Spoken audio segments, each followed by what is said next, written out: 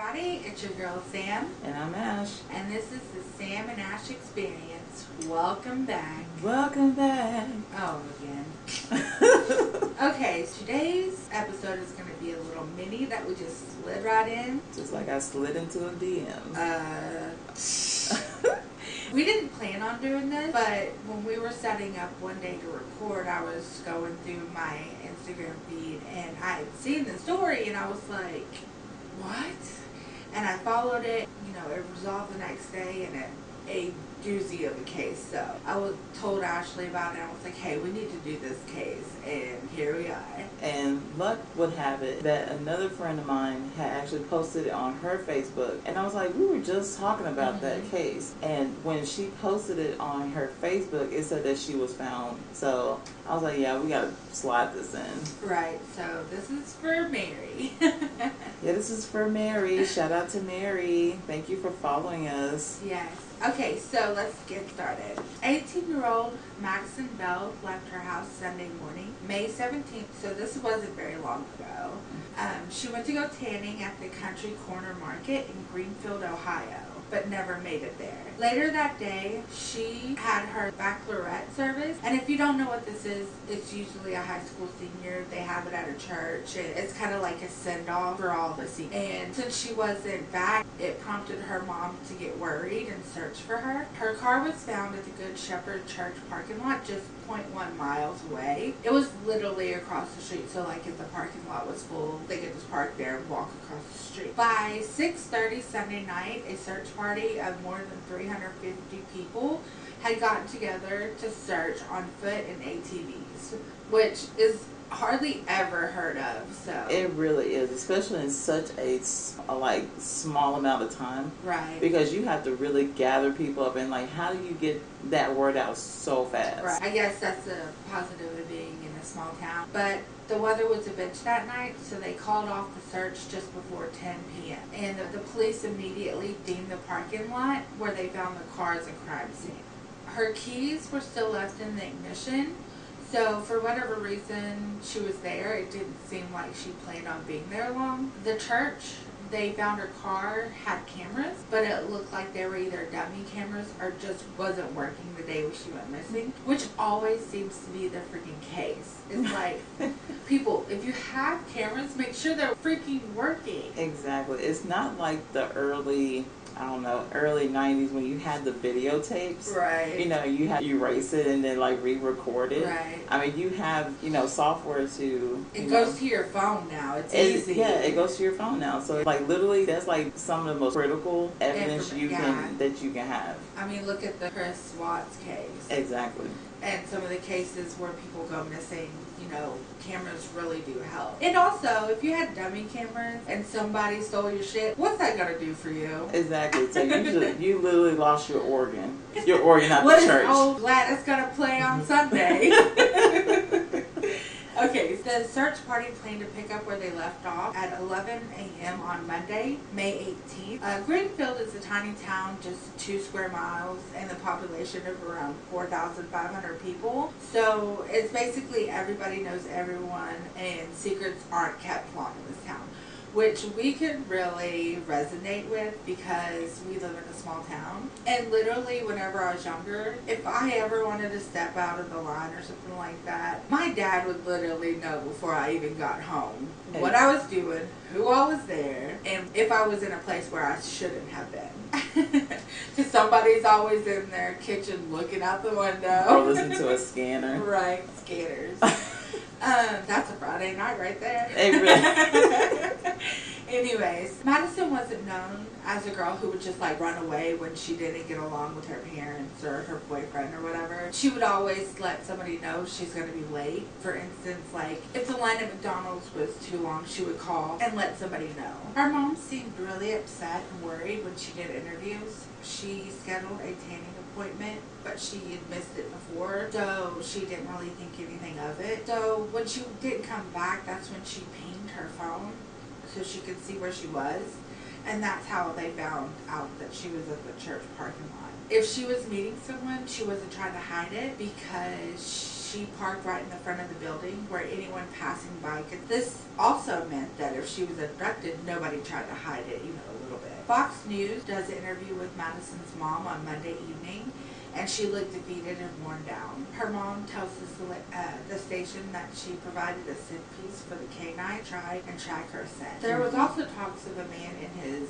20s or 30s in a white car that was seen in town with Cali plate. They said that people don't just go to this town for no reason. They either knew someone or they was just passing through, which, like I said... Again, we can relate to that, yeah, because nobody just comes here right, just to be here. They either know someone here or they're just passing on through. and getting gas, yeah. Or beaver nuggets. Beaver nuggets. So here's a little bit more about her boyfriend. A family friend said that her boyfriend Cody moved in with the family before they even started dating, but in an interview, Cody was stated saying that they were together for a year or so before he moved in. So that would have made her like 13 or 14, which I don't know which one to believe there. Cody was taking in for an interview and given a polygraph test, but we all know that those aren't always.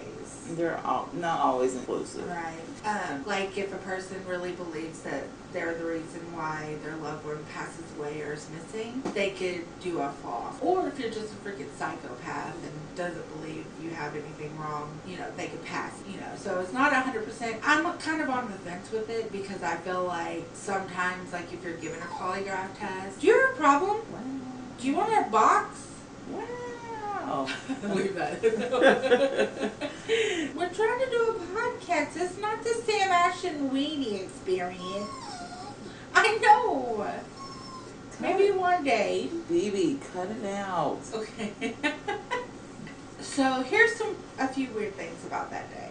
They said that Madison left. Do you want to get out of here? Hush. And Coco's gonna have to delete all this because you won't stop crying. Shut up. Shit. Okay, so they said that Madison left that day without wearing makeup, which she only does if she's going tanning. But I don't know who came up with this information because in an interview, her mother said that she didn't see her leave because she was cleaning. And when she was cleaning, Madison just yelled and told her where she was going. And she also contradicts herself yet again, saying that she had yoga pants on and a hoodie. And maybe she had that on in the morning. I don't know. But once again, this could be the case because her mother said that she didn't see her. And she had went to take a shower before she had left. And her boyfriend was asleep on the couch. So something just isn't adding up, honestly. Her mom is literally just pulling information out of her ass. I guess, like, if your child is missing, you're just trying to remember everything that happened there. So basically, Maddie was smothered as fuck. Pretty much. Her boyfriend lived with her since she was like 13. Her mom monitored her social media when she was 18. I find this odd because when police first asked her if she knew her daughter's password, she said no. But yet, in the middle of the night after she went missing, it just came to her. And also her boyfriend worked nights, so maybe she had a small fraction of alone time to contact somebody else. So basically she's like, oh yeah, I don't remember what her, even though she monitored all her social media, right, because she was quote unquote bullied. Okay, but in the middle of the night you just had this epiphany as to what her password is. Eureka! Oh yeah, I remember now, it was Snuggle Bunny. Like, right. What? 8675309. Just pops out of bed. just out of a cold sleep. So a part of me wonders if she left her phone behind because her mother and boyfriend tracked her like a damn prize dog or something. Eukanuba. So a quick recap. She went missing at 10:30, not 10 a.m. like originally thought, meaning her mother panicked just a little over an hour after her daughter left. So let's put this in perspective. Tanning max is 20 minutes. She lived like 7 minutes away from the tanning salon. So that is 34 minutes there and back with no traffic, no line, no chatting, and not having to wait for the person in front of her to be done. So basically just getting there and getting in. That's not counting getting dressed and undressed, not counting putting on the tanning oil or her headphones or putting on her protective eyewear, laying down. But her mother and her boyfriend go out looking just an hour after leaving to go tanning. Not even thinking something's wrong because when they pinged her phone, it was at the tanning salon. on. So why did they go check for her? I feel like there's some type of abuse somewhere in here, because she's only been gone for an hour. She's 18 years old. She is a grown woman.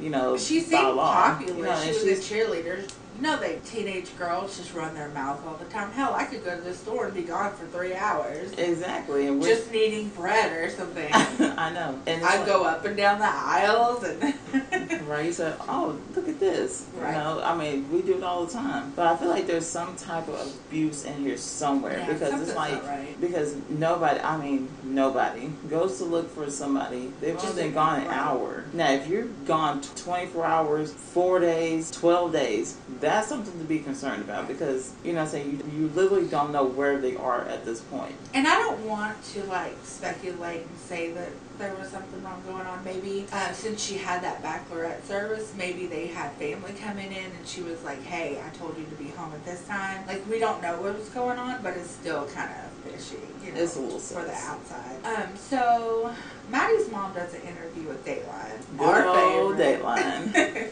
And tells them that her phone was found on the driver's seat, which again is different from what the boyfriend says, because he did an interview with Ray Hughes and he said that she left it in a cubby underneath her radio, which apparently was unusual. Which I don't get that, because I don't see how that's unusual. A lot of people have that cubby and that's where they keep their phone. Because I have the same little cubby under my radio, and it's like I either put it under there because I don't talk or text, or or sometimes I do have my phone in the seat. If nobody's with me, I put it in the seat. But it's not unusual. But it's just easier to keep it there just in case you need to grab it real quick. Oh yeah. So I don't know why that was unusual. But yeah, instead of reaching, turning your head to reach in the seat, it's like right there. Right. Once again, I don't know who to believe. It's just interesting that her keys were in the ignition. It's just interesting that her keys were in the ignition and the car wasn't on. And one more thing before I go too far. I forgot to say this earlier, but if you have ever been tanning, you know that when you tan and use that lotion, you wouldn't take a shower before you left. Because that lotion is greasy and it grows and you sweat and smell like dead skin and burnt coconut. So you would want to take a shower after, especially if you have an event happening afterwards. Yeah. So it was kind of weird. That's just a side thought, that I had. And also, in this interview that her boyfriend did, he said that whenever he found the keys in the ignition, that he reached down and pinched them with his fingers to see if they were in the ignition. If he was to open the door with the keys in the ignition, it'll obviously ding. So that was kind of a red flag for me. I don't know how to take that. He was just an idiot. Here's the grand finale. Finale. This is when the plot twist happens and you're like, what the heck is going on here? Madison was found safe. Yeah. She finally contacted the police department and explained that she was in no harm, that she was fine and healthy and everything was good. But she didn't want her mom and boyfriend to know where she was. And the poor baby, I do not blame her after this. For anyone who wants to talk shit about why she didn't reach out sooner, the girl couldn't even go on her own for a freaking hour before her mom and boyfriend were driving around trying to track her down. And this has nothing to do with her not being quote-unquote sweet and innocent like portrayed, but everything to do with her feeling trapped and in prison with her mother and pseudo-husband since she was 13. Also, keep in mind that like everybody else in the country and the world pretty much right now, they've been in quarantine just like everybody else has. So we don't know what's been going on in this house for the past couple months. Like I said, I feel like there's some type of maybe mental abuse, or maybe not as physical, but maybe mental and emotional. Maybe, who knows, maybe a little bit of Munchausen syndrome going on. Probably. Or where her mom's trying to run her life. I don't know. Protect her, you know. I would really want Madison to do an interview. Not that she has to, but I really want to know what's going on. I really want her to do an interview. I want all the deets on this. First of all, this is my concern. Why is this little boy living with them? Right. Where is his parents? Why is he not living with his parents? Right. Why has he been there since she was 13? Right. That was just 4, almost 5 years ago. What was the motive for that? I feel like that's a little sus in my book. Right. There's no way. If I was dating someone and I was only 13 and my mom was like, hey, you know, your boyfriend can come live with us, you know, that makes no sense. I You wouldn't don't even do ask that. my mom if my boyfriend could move in. That's what I'm saying. I'm 34 years old. I'm still like, you know. Right, respectful. So, allegedly a friend was reported saying that she had talked to Madison last year at cheer tryout, and she didn't want to be with Cody anymore, but her mom was forcing her. Why was she forcing I don't know how her credible, to be with him? Right. I don't know how credible that is, but if it's true, so weird. That is so weird. And so once again, let's break this down. She couldn't go on her own for more than an hour before her mom and her boyfriend tracked her down using the location on her phone within an hour of her leaving. They called the police and created this national panic because they couldn't explain 24 minutes of her life. Let that sink in.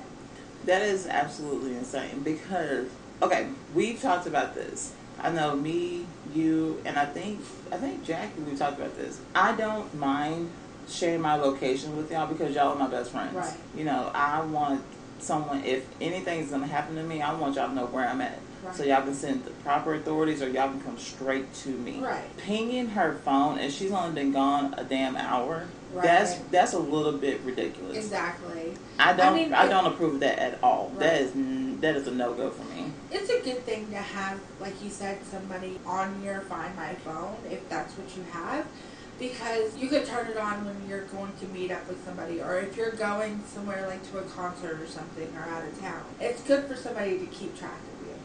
But it can also easily be abused, I feel, especially if somebody is trying to control your life and is being abusive. And that's where that comes in. That is being abused.